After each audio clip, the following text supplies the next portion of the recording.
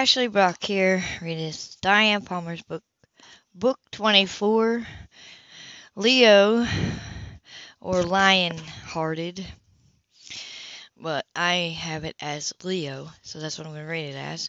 Leo, prologue.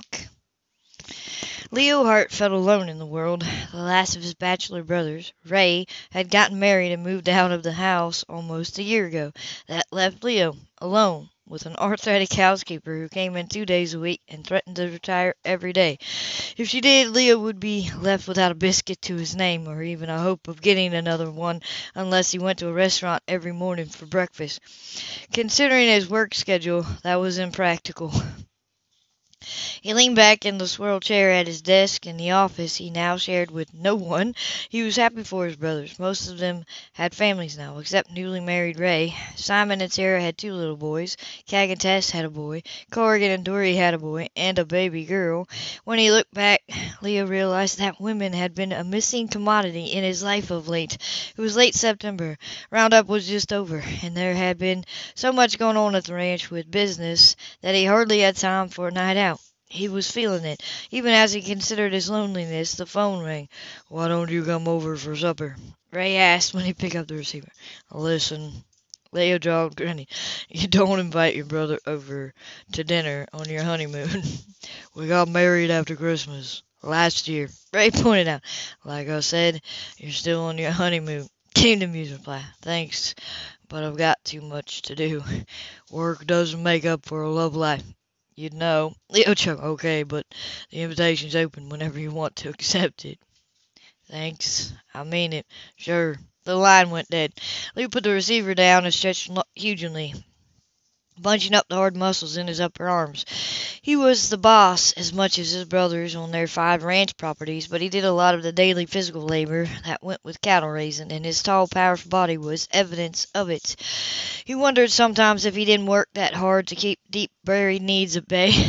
In his younger days, women had flocked around him, and he hadn't been slow to accept sensual invitations. But he was in his 30s now, and casual interludes were no longer satisfying.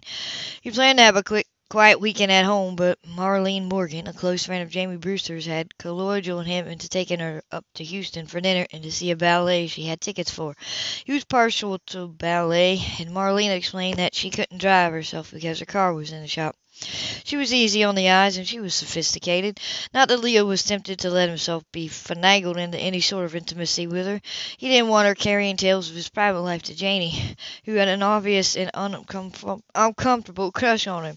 He knew that Marlene would never have asked him to take her any place in Jacobsville, Texas, because it was a small town, and news of the date would inevitably get back to Janie. It might help show the girl that Leo was a free agent, but it wouldn't help his friendship with Fred Brewster to know that Leo was playing fast and loose with Janie's best friend. Some best friend, he thought privately. But taking Marlene out would have one really good consequence. It would get him out of a dinner date at the Brewster's house. He and Fred Brewster were friends and business associates, and he enjoyed the time he spent with the older man.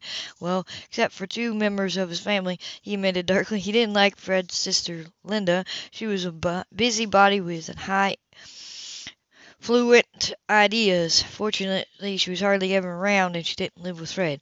He had mixed feelings about Fred's daughter, Janie, who was 21 and bristling with psychology advice after her graduation from a junior college in that subject. She made Cag furious with her analysis of his food preferences, and Leo was becoming adept at avoiding invitations that would put him in her line of fire. Not that she was bad looking. She had long, thick, light brown hair and a neat little figure, but she also had a crush on Leo, which was very visible. He considered her total unacceptable as a playmate for a man his age, and he knocked back her attempts of flirting with lazy skill. He'd known her since she was 10 and wearing braces on her teeth. It was hard to get that image out of his mind. Besides, she couldn't cook. Her rubber chicken dinners were famous locally, and her biscuits could be classified as lethal weapons. Thinking about those biscuits made him pick up the phone and dial Marlene. She was curt when she picked up the phone, but the minute he spoke, her voice softened. "Well, hello, Leo," she said huskily. "What time do you want me to pick you up Saturday night?" There was a faint hesitation. "You won't mention this to Janie?" "I have as little contact with Janie as I can. You know that."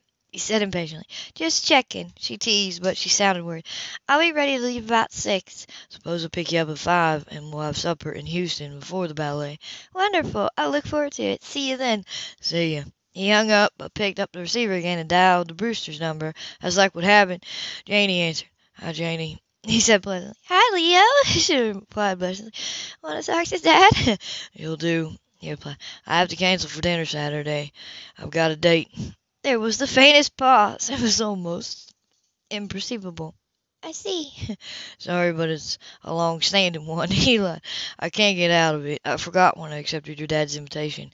Can you give him my apologies?" "Of course," she told him. "Have a good time." She sounded strained. "Something wrong?" he asked. "Nothing at all. Nice talking to you, Leo. Bye." Janie Brewster hung up and closed her eyes, sick with disappointment. She planned a perfect menu. She'd practiced all week on a special chicken dish that was tender and succulent. She practiced an exquisite creme brulee as well, which was Leo's favorite dessert. She could even use the little tool to caramelize the sugar topping, which had taken a while to perfect. All that work and for nothing. She'd have been willing to bet that Leo hadn't had a date for that night already. He made one deliberately to get out of the engagement. She sat down beside the hall table, her apron almost stiff with flour, face white with dustings of it, her hair disheveled. She was anything but the picture of a perfect date. And wasn't it just her luck? For the past year she'd mounted a real campaign to get Leo to notice her. She flirted with him shamelessly at Micah Steele's wedding to Callie Kirby until a stabbing scowl had turned her shy. It had angered him that she caught the bouquet Kelly had thrown. It had embarrassed her that he glared so angrily at her. Months later she tried shyly every while she had on him, with no success. She couldn't cook, and she was not much more than a fashion plate, according to her best friend Marlene, who was trying to help her catch Leo. Marlene had plenty of advice, things Leo had mentioned that he didn't like about Janie, and Janie was trying her best to improve in the areas he mentioned. She was even out on the ranch for the first time in her life, trying to get used to horses and cattle, and dust and dirt. But if she couldn't get Leo to the house to show him her new skills, she didn't have a lot of hope. "Who's that on the phone?" Hetty, their housekeeper, called from the staircase. "Was it Mr. Fred?" "No, it was Leo. Can't come Saturday night. He's got a date." "Oh," Hetty smiled. "There will be other dinners, darling." "Of course there will." Janie sent a smile back. She got out of her. "Well, I'll just make it for you, me, and Dad." "You, me, and Dad," she said with disappointment plain in her voice. "It isn't as if Leo has obligation to spend his weekends with us, just because he does a lot of business with Mr. Fred," Hetty reminded Joan. "He's a good man. A little old for you, though," she added hesitantly. Janie didn't answer her. She just smiled and walked back into the kitchen. Leo showered, shaved, dressed to the hilt, and got into the new black Lincoln sports car he'd just bought. Next year's model, and fast as lightning. He was due for a night on the town, and missing Janie's famous rubber chicken wasn't going to disappoint him one bit. His conscience did nag at him, though, oddly. Maybe it was just hearing Janie's friend Marlene harp on the girl all the time. The past week she started telling him some disturbing things that Janie had said about him. He was going to have to be more careful around Janie. He didn't want her to get the wrong idea. He had no interest in her at all. She was just a kid.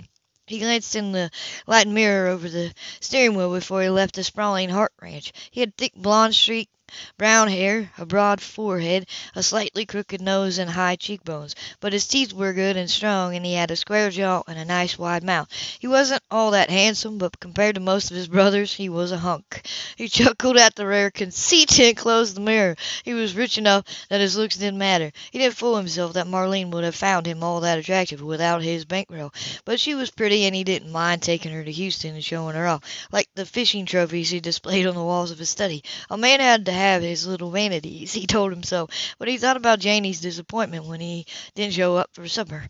Her pain if she ever found out her best friend was stabbing her in the back, and he hated the guilt he felt. Put on a seatbelt, put the car in gear, and took off down the long driveway. He didn't have any reason to feel guilty, he told himself firmly. He was a bachelor, and he'd never done one single thing to give Janie Brewster the impression that he wanted to be the man in her life. Besides, he'd been on his own too long. A culture leaving in Houston was just a thing to cure the blues.